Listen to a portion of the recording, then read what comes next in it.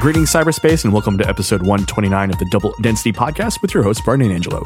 Double Density, your home to tech tales and paranormal primers. Now, first things first, Angela, how are you on this very chilly evening? I feel like all I do now in the podcast first talk about the weather, right? Because we both live, in northern places, et cetera, et cetera. And I'm tired of it. I'm moving closer to the equator. I think I'm going to move to the Florida Keys and solve crimes for a living, like a mid 1990s CBS show.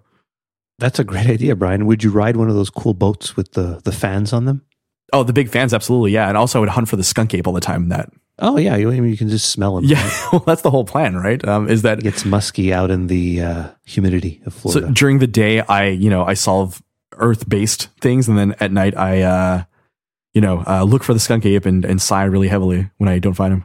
I could really picture you with one of those offices, like on the second floor of some building where people walk in and it says Brian Hasty, PI. Yeah, and I'm wearing a Tommy Bahama shirt and a really comfortable hat, and it always flies off in the pursuit of whatever. Yeah, and then you always make sure you grab it. Yes, just like Indiana Jones. Exactly. I'm cool with that. Let's do this. Double density. Yeah, we have a lot of snow here. Yes, we got a lot of snow, a few feet, I would say. And you were okay with that. I was okay with that. So you during that time you worked from home because it's very hard to get to work because of this, right? And I'm going somewhere with this, so just follow me. Yeah, just on the day we got lots and lots of snow, I did do my work from home. So on your so you have your setup at home, you have your keyboard, and you also have a mouse, Angela, right? So do you use your mouse for everyday tasks? I do. I use my mouse and my trackpad. I have both hooked up to this computer. Angela, would it surprise you that almost every website you visit records exactly how your mouse moves? Does it record that I'm highlighting all the text on our document? You'd have to ask Google that. So I linked you to a Medium article all about this interesting kind of feature of things. I guess I'm of two minds of this, right? So I understand the idea of a heat map and trying to figure out where people move their mice and, how they interact with your website. So on the one hand, I understand that, but there are also privacy concerns behind that. So while I comprehend the idea of the useful metrics of understanding how people navigate the user experience of your website, sometimes there are particulars that can get, unleashed into the world, or rather unleashed to a client that you don't necessarily want to share, right? The takeaway I got from this article is my favorite new term, rage clicks. Yes, I agree. Have you ever rage clicked? Because I definitely have. If something's frozen, I'll definitely rage click. Yes, just start smacking. I do that often, less often on my Mac because it doesn't seem to happen too often because of, I guess, the nature of what I'm doing on it. But it happens at work with some of the software that I have to use. Outlook, I'm calling you out. Double density. I don't mind my new PC. It's way better than what I had before, I think. I mean, the thing is, it's not that much faster in some ways because, guess what? No SSD. That's the thing, right? My wife now has her MacBook Air is a vintage 2011 one. Oh, a fine vintage. Yeah, well, that has the good keyboard, which we'll talk about later. And it still runs decently. She's had more trouble with it now because it's a couple of OSs back, but it's not too bad. I mean, you don't want to go forward too much with the Mac OSs either. I'm still on Mojave over here. So two things about that. I don't know if we want to talk about how we make the sausage, the behind the scenes stuff. But you and I are very intrigued because sort of related to all of this, someone out there listening to an episode of our podcast on Windows 95. You sent me a picture of our stats. Yes. One giant pie chart of the one person listening on this device of Windows 95. Maybe they were at their parents' house and they really needed to get their double density fix. And they didn't have their cell phone with them. Why did I say cell phone? I don't know. It's they didn't have their Motorola Razr. Well, if you have a smartphone, right, I guess you have a ton of apps on there that you can listen to us through. But yeah, it just made me laugh so hard that I was just digging through our stats today, and I just was like, I want to meet that person. So if you are that person in question, doubledensitypodcast@gmail.com, please let us know. Speaking of iMacs and iOSs and things like that, Angela, I sent you an email today. I forwarded you an email, and then you TLDR'd me for a very short email, so I don't even understand what happened, and I was very angry about this. I just didn't feel like reading it. So I see Apple class action lawsuit, and I tune out. Yes, so I am a part of a class action lawsuit as having bought an iPhone SE back in the day and updating to iOS 10 and then 11, and then the newer ones. And I do believe we covered this last summer. I want to say. Yeah, with the throttling of The batteries. Battery exactly, power? yes. So there's a perceived throttle of the battery power here. And so like I am a joinant. I don't know. I'm not a legal man here. I'm not a lawyer. I can barely read English. But all that to say, I am part of a class action lawsuit seeking the payment of a sum to be determined to cover the following reimbursements: the cost of replacing the iPhone SE, the cost of protection plans, and or the cost of the replacement batteries, and or other economic damages. So I don't have anything to do. I can opt out by March 11th, 2020. I'm not going to. I'm going to see where this rides. And just to clarify, it's not throttling the battery, it's throttling the processor so that it uses less battery power. Exactly. And what Apple did was actually smart with the way they worked it. It's just the way they explained Yes, it was caused a lot of uproar. exactly. And I remember us when we covered it, we were just explaining that, like, yes, technically, like, it is a great move. It's just really badly explained, and you got to talk to the dumbest kid in the class, right, when you teach. So always keep that in mind. Should they start suing every like Android device? Because those things last like 2 years max, and then you need. I'm down. Let's do this. Let's do this, right? Let's start a class action suit against some the crummy old Android phones out there. What do you think Tim Apple would say about this? Tim Apple would say, make sure. Tim Apple would say, people love their iPhones. Yeah, he probably would say that. Customer sat is through the roof. I just feel like the idea of Tim Apple showing up to a Quebec courtroom to deal with this would be kind of amazing. Bonjour, Quebec. Everyone loves their iPads. Double density. Going from devices to services, I linked you to a very interesting piece from Axios, all about how Netflix, in its like social economic reports, environmental social governance reports, has shown that there are 9 instances up to now in February 2020 of content request takedowns. So I thought it was kind of interesting because we don't really get to hear a lot about this, right? Apart from the Hassan Minhaj episode of his show that got taken down, but some very interesting ones. So in 2015, the New Zealand Film and Video Labeling Body asked Netflix to remove the bridge from the service in New Zealand because it was classified as objectionable. Same thing in 2017 with Full Metal Jacket in Vietnam. Not a huge surprise for that one. Yeah. Something super interesting and I kind of want to talk about one day is in 2017, the German Commission for Youth Protection asked Netflix to remove Night of the Living Dead. So I'm not sure if it's Night of the Living Dead, the original black and white 1968, or the colorized 1990 version. But Germany's real weird with horror movies and things like that. So Britain too, but Germany has its own set of rules, right? I don't know if you remember back in the day, but blood had to be green in video games in the 90s with them. Or sweat. Yes, exactly. So it was never blood. It was always some other color. Is this the first time Netflix comes out with this sort of? From what I understand, yes, it's sort of the broadest one because we talked about the Saudi Communication and Information Technology Commission one from 2019 for the episode of Hassan Minhaj's Patriot Act was mentioned, right, for the one that was removed from Saudi Arabia. They mentioned that as well here. And then, of course, 2 from Singapore. So 1 takedown request for The Last Temptation of Christ, and then 1 request for taking The Last Hangover down too. What was that movie with Seth Rogen? The Interview. The Interview, yeah. I guess there's no Netflix in North Korea, so it's not a big deal. What would their service look like? I don't really want to think about that. That's kind of sad. Yeah. But I think this speaks to the idea of like, while you are a global force, of course, you always have to deal with, localization, right? Yeah, I guess we're kind of lucky here that they don't really take down things from Netflix. Although Quebec does have weird language laws sometimes. And I remember at one point when I was a kid, you could not rent Paramount movies anymore. For a while. Really? In English. Really? You had to. They were only available in French. Do you remember why that was? No. But yeah, I find it interesting that throughout the world, different viewpoints and attitudes exist. So therefore, you have to tread lightly when it comes to providing all kinds of content, globally, right?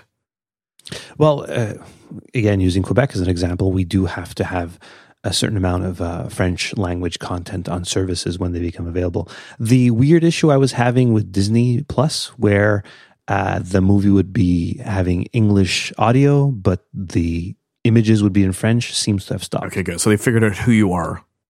It just was odd where, the opening scroll to Star Wars would be in French. And you're taking notes. You're like, oh, is this an unreleased chapter that I don't know about? Yeah. But the dead speak.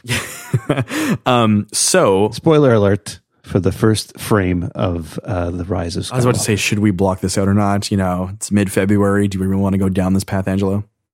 No, I think It's already mid-February, but it feels like it was just January 1st yesterday. You know, like I was just wishing you a happy new year. Now here we are. It's almost on its way towards way March. more than 3 days. Yes. Angela, speaking of March break, you know, you're a family unit. You have your wife and your kids. And then, and we've discussed this numerous times, but have your kids expressed a desire to join an esports team at school at all?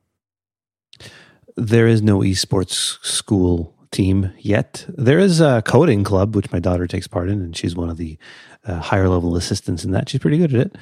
But no esports. My son plays soccer in the summer, like in a real time soccer where you can actually get hurt. Versus what kind of soccer?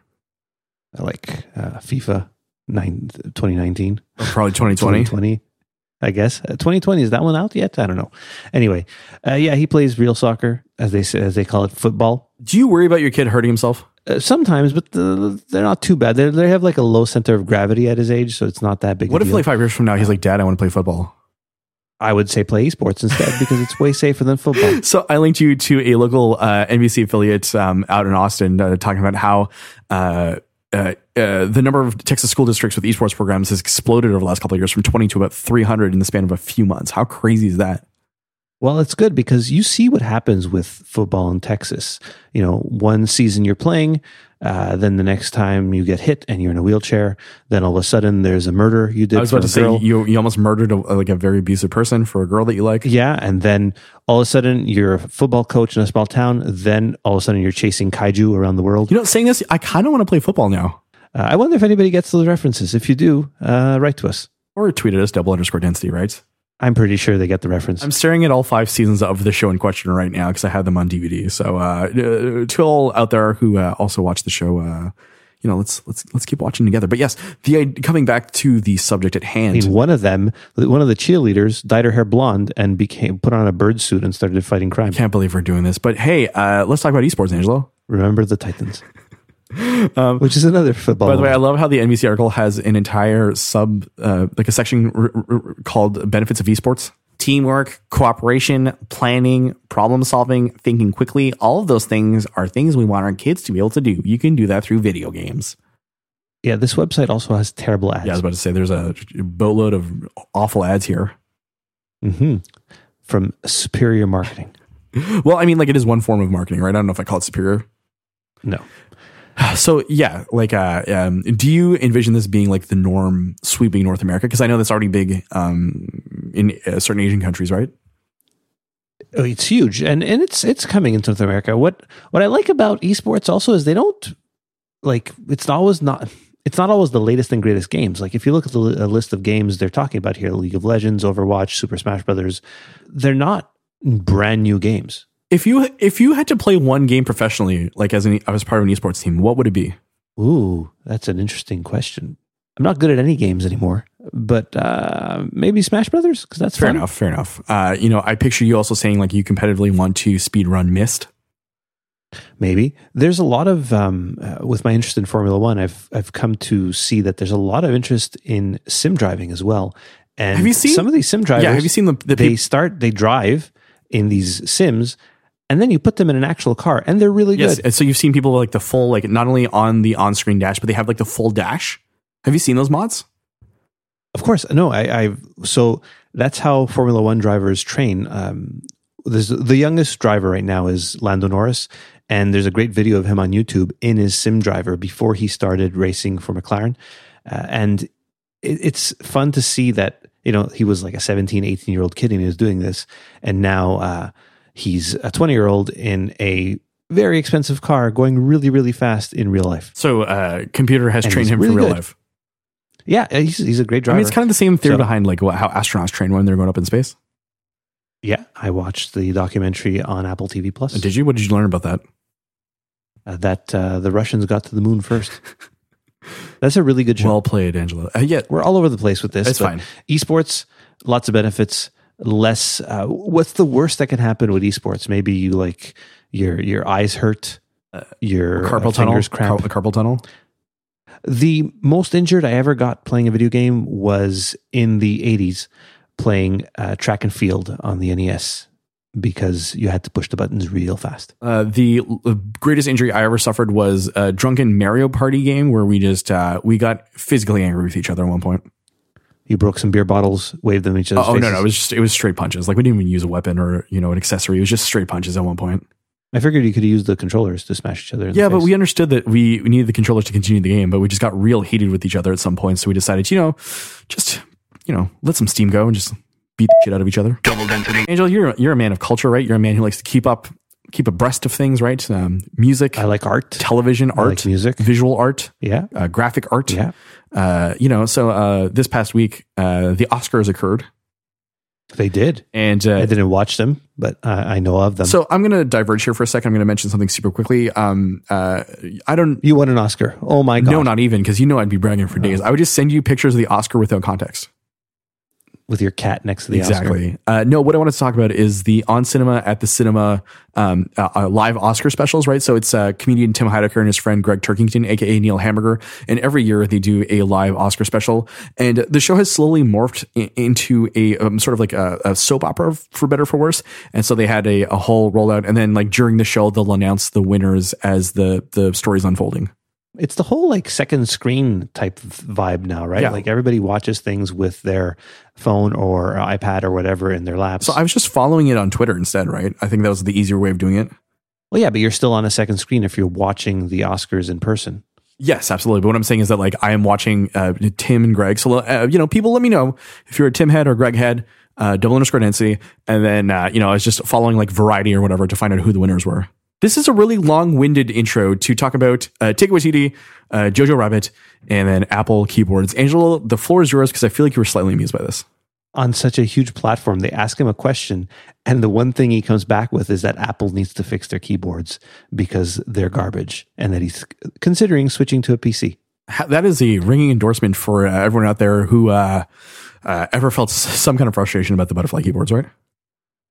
I haven't really typed on them too much. Now, I think what he was referring to was less the fact that they seem to break so often and more that he can't stand the feeling of them and that it physically hurts him to type on these. So he just purchased himself a USB tactile keyboard. He could do that, but it's kind of annoying to have a laptop with you and then have to carry. Oh, you don't need to tell me at all. keyboard. I used to carry an iPad with a keyboard around. You don't need to tell me anything here. Yeah, I'll see. I don't have to tell you nothing. Nothing at all, my friend. Anyways, congrats to Taika. Congrats to everyone else who, won a little silver or gold trophy, for their team. They should have him come out at WWDC this year. What are the chances to introduce the new MacBook Air with the scissor switch keyboard? Either that or an Apple Plus show all about his quest to join the production line with Tim Apple. Or Tim should send them one of the new 60-inch MacBooks that have the new keyboard. That would be a great PR win. What did you think? I think you should do that, and then Thor could use it in the next movie. Ragnarok was a great movie, Angela. Let's be honest here. I would say I think it's my favorite Marvel movie. Yes, I would. I've seen it 3 times, and I definitely would agree that it's top tier. Yeah, I've seen it 2 or 3 times as well. That and the Endgame, Infinity War tag team, pretty good. Civil War's up there as well. Civil War is better than those two. I think those two are too long, but that's just me personally talking about superhero movies like the rest of the world tends to do. Also, Endgame shut out of the Oscars. I don't know if you noticed that. Well, yeah, but I mean, I didn't expect it to win anything. Maybe like technical. Well, stuff, even Avatar won a couple of awards, so think about that for a while. This year, Avatar no. I'm just saying, like, in times of like the highest grossing movies of all time. Yeah. Oh well, doesn't matter. I still enjoyed the movie. Let's agree to disagree and head on over to the paranormal section of episode 129. How's that sound? Great. Hello? I'm a computer. I'm a computer guy. Everything made out of buttons and wires. Double Density. Welcome back to Double Density, and as always, we're switching gears from tech to the paranormal. So this week, Angelo, I did some digging. I put my, digging hat on. I found... Does it have a light on the top? It does. It definitely has a little light on it. And, I found something super interesting that's actually super pertinent to us, and I thought I would share with you. So the Library and Archives of Canada website has quite the interesting series of sections. It's labeled the Unusual Collections page, right? So it's a banner for a bunch of different things, and there you can find an interesting list of topics, including Santa Claus's archived naughty and nice lists, all public records relating to James Howlett, alias Logan, alias Wolverine, aka the Marvel Comics character, who most famously hails from our land, also contained within is the nation's largest collection of erotica, Angelo. And this is what I want to talk about for this episode. Oh, really? Yeah, that's all I want to talk about. I thought we were talking UFOs. No, we're talking nothing but erotica here. And then also more famously and more pertinent to what we talk about here is a database of UFO content. And this is like an official government in Canada website. Yeah, I like that it's backlac.gc.ca because the French word for library is bibliothèque and Archives of Canada. So it's backlac. So, yeah. Good. So, unfortunately, sounds like an alien name, actually. The database is in read only mode, which is unfortunate. But something super cool to note is, the way in which you can find a lot of pertinent on file information if you decide to head out to the Library and Archives of Canada and do some actual digging, right? Because some of the stuff is on file on microfiche. Some of it is actually like you can just be handed over these things, right? So I found that kind of interesting. There's something to be said about old documents, to be looking through them, old scans. I only used microfiche like once or twice in my life before everything basically got digitized at the library. And it was kind of fun looking through that stuff. You feel like a detective looking for a needle in a haystack. Yeah, it's a lot of fun. I do agree with that. I thought that there's a lot of like really super interesting information, especially like there's a timeline on the website for UFOs with regards to how the RCMP and the National Research Council dealt with reports, right, and how they classify them, et cetera, et cetera. Do they mention that they have other duties to attend to? No, but one of the funny things, and I don't understand why this is here, right? So if you click on the year 1970, it says the RCMP continued to investigate reported sightings, but that's it. That's all. Yeah, and that's a reference to the Stan Michalak affair at Falcon Lake, because he saw a police officer and the police officer said, I have other duties to perform. That's right. So during the 50s, the RCMP took charge of collecting these reports. I guess would be the best way of explaining what the role is with this, right? Yeah, they have to take these things seriously. If somebody's calling the police or the RCMP about something, most people aren't making these things up. We keep beating that drum that somebody saw something, they see something, they're honest about it. It's just likely unidentified, but not alien. Yes. So I can't stress that enough. I think I say this like every time we talk about UFOs, but the U is for unidentified, not for alien. Yeah, not for AFOs out of this alien. world, right? With the U capitalizing out. Oh, look at that! I'm trying here. I'm really pulling at threads, Angela, really right now. good acronyms. So I also included a link to Chris Rakowski, renowned UFO researcher based, in Canada, to a blog post from 2009 about how he talked about how the Canadians handled UFO reports and things in the 1990s, which I thought was super interesting, right? So he talked about an unassuming woman named Denise who answered the phone and received teletypes and faxes about UFO sightings reported to the National Defense and the Canadian Space Agency, and how she would file things and how he would visit the National Archives and go say hi to her and stuff. I thought that was super interesting. And then, it kind of waned in the mid 90s and tapered off because it's hard to justify someone's entire salary based on the idea that they're answering phones for UFO sightings. And faxes. I apologize. And faxes, another ephemera that you probably sent out there, right? I haven't received the fax in a while, and I'm happy not to have to receive one. Although I would actually appreciate receiving a fax of an old, mostly redacted military document about UFOs, because that would be kind of cool. If you want to send me your fax number, Angela, I can do something for you.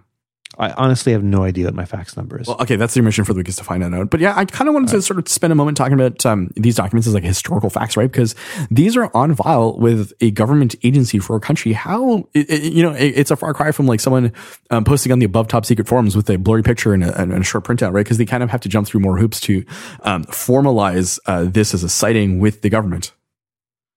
And FYI, the server's down now for some reason. Yes, I hacked into it. I apologize. They also have the map location. Yes, which is super cool to look at. So if the website is up while you were listening to this episode, head on over to the Libraries and Archives website to click around, right? Yeah, they talk about Falcon Lake. Shag Harbor, of course, is... would you say Shag Harbor is more famous than Falcon Lake in Canada? I would agree with that. Yeah. Is the Guardian UFO incident in here? It is not, and we recently received some interesting news about that, but let's not talk about that right now, Angelo. That's for a future episode, possibly down the line, with some very interesting guests. Yeah, but it's just the idea that like these are documents that you can go and check out, right? Like, like I find it super fascinating that there's a physical component to the things that you and I discuss here.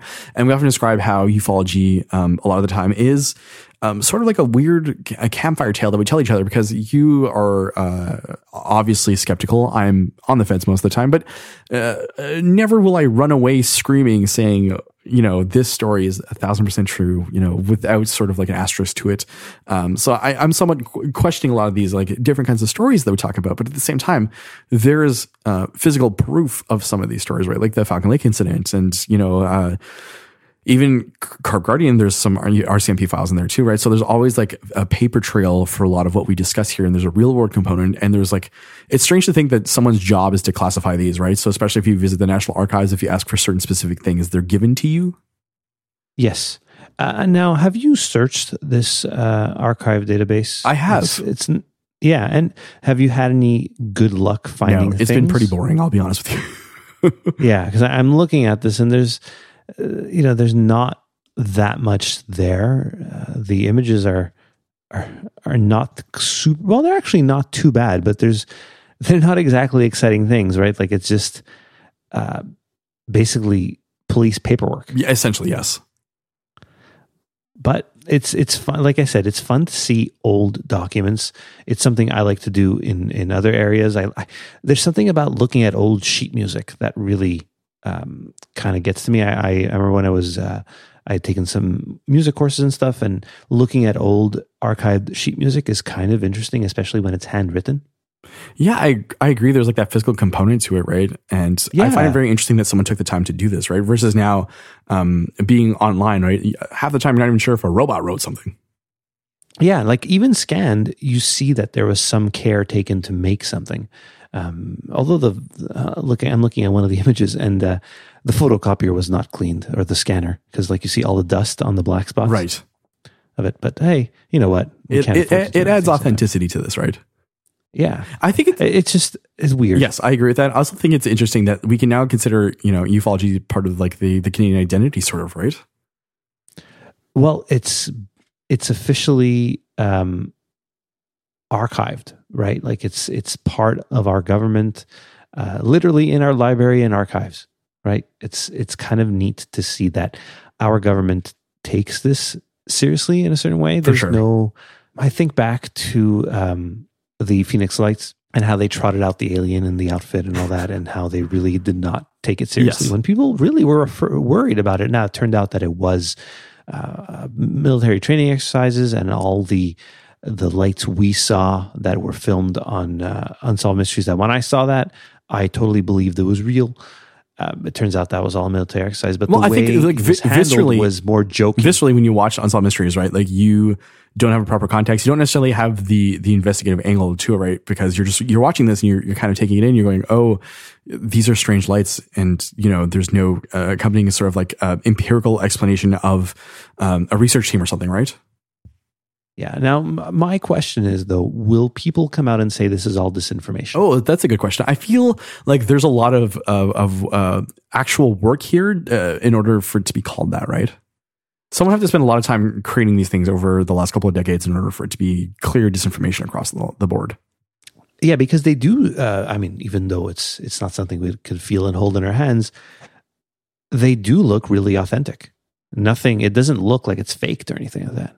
Yeah, I do believe that these are authentic. I don't think they're government disinfo. No, I'm not questioning that at all. I guarantee you 100% these are authentic documents. They're not faked. But I could be lying because I could be a disinformation. Well, you know what? You are working hand in hand with TTSA right now to talk about arts parts, right? Yeah, and I'm also going to write a song with Tom DeLonge. Perfect. I'm very much looking forward to that collaboration. Angelo, you love taking vacations. But I don't like traveling. Yes, so this is the paradox.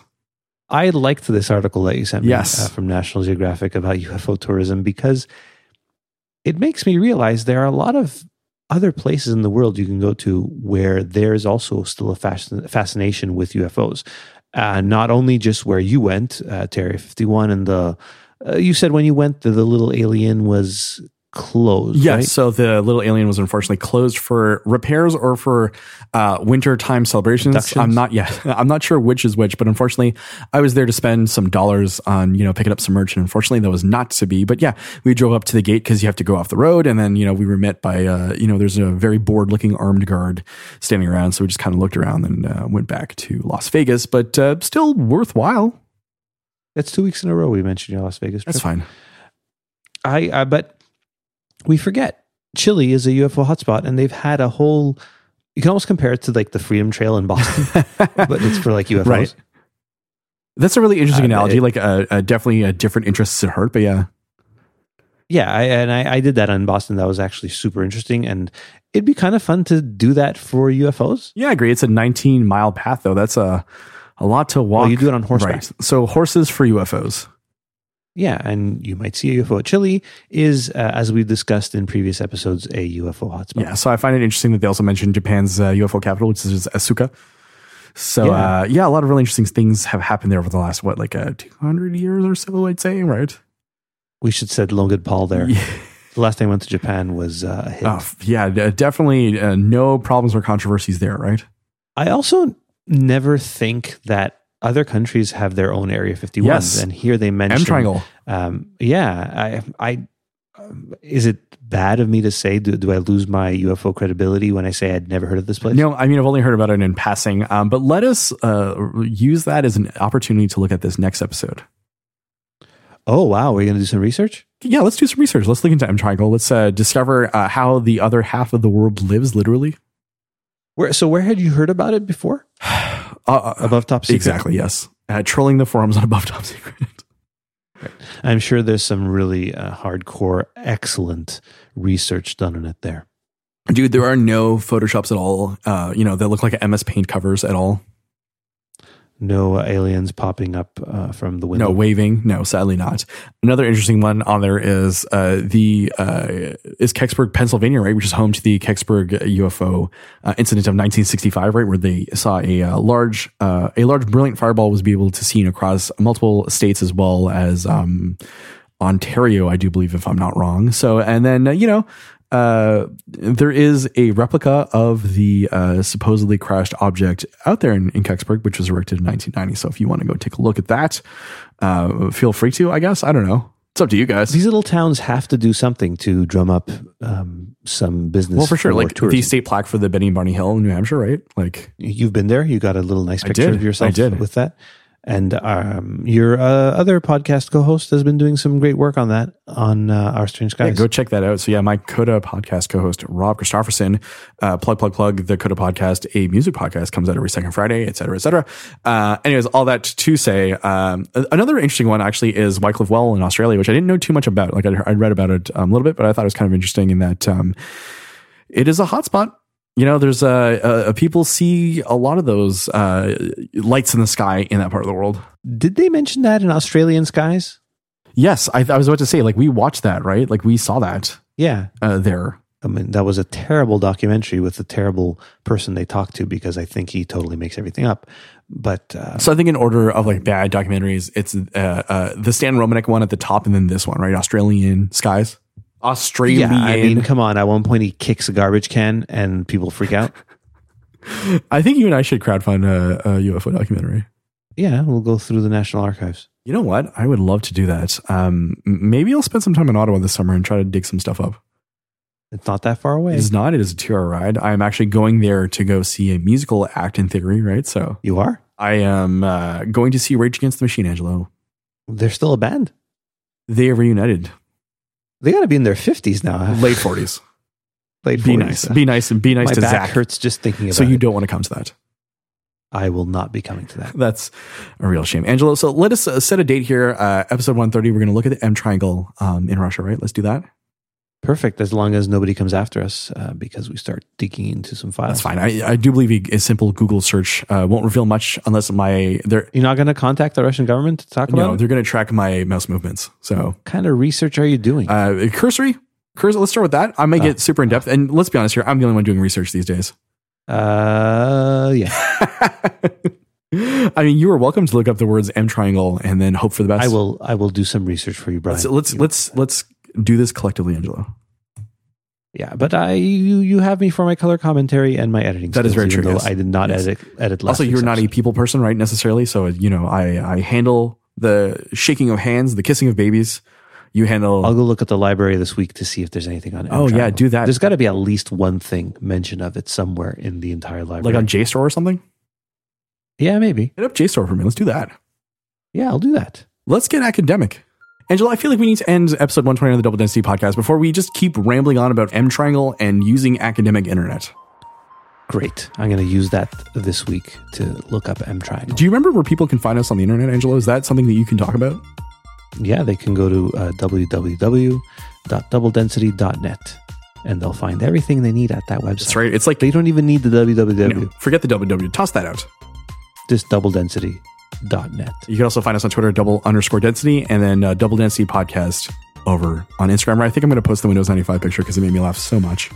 Yeah, you were so excited about it. You, It's sent it so to me right random. away. Like, I want to know who this person on this device is. So how did you end up at it? You just started. I was just pressing- I was looking at the analytics, as I do sometimes, to try and figure out where our listens are coming from and what devices they're using, because it's sort of interesting. And then I love that I stuff. landed on that, and I couldn't help myself. And a shout out to Fireside for some really great stats. Yes, Fireside.fm. If you're looking to host a podcast, definitely a good place to start. With that, we're ending episode 129 of the Double Density Podcast. And then tune in next episode as I force Angelo to actually visit a physical library for research purposes. I can't wait.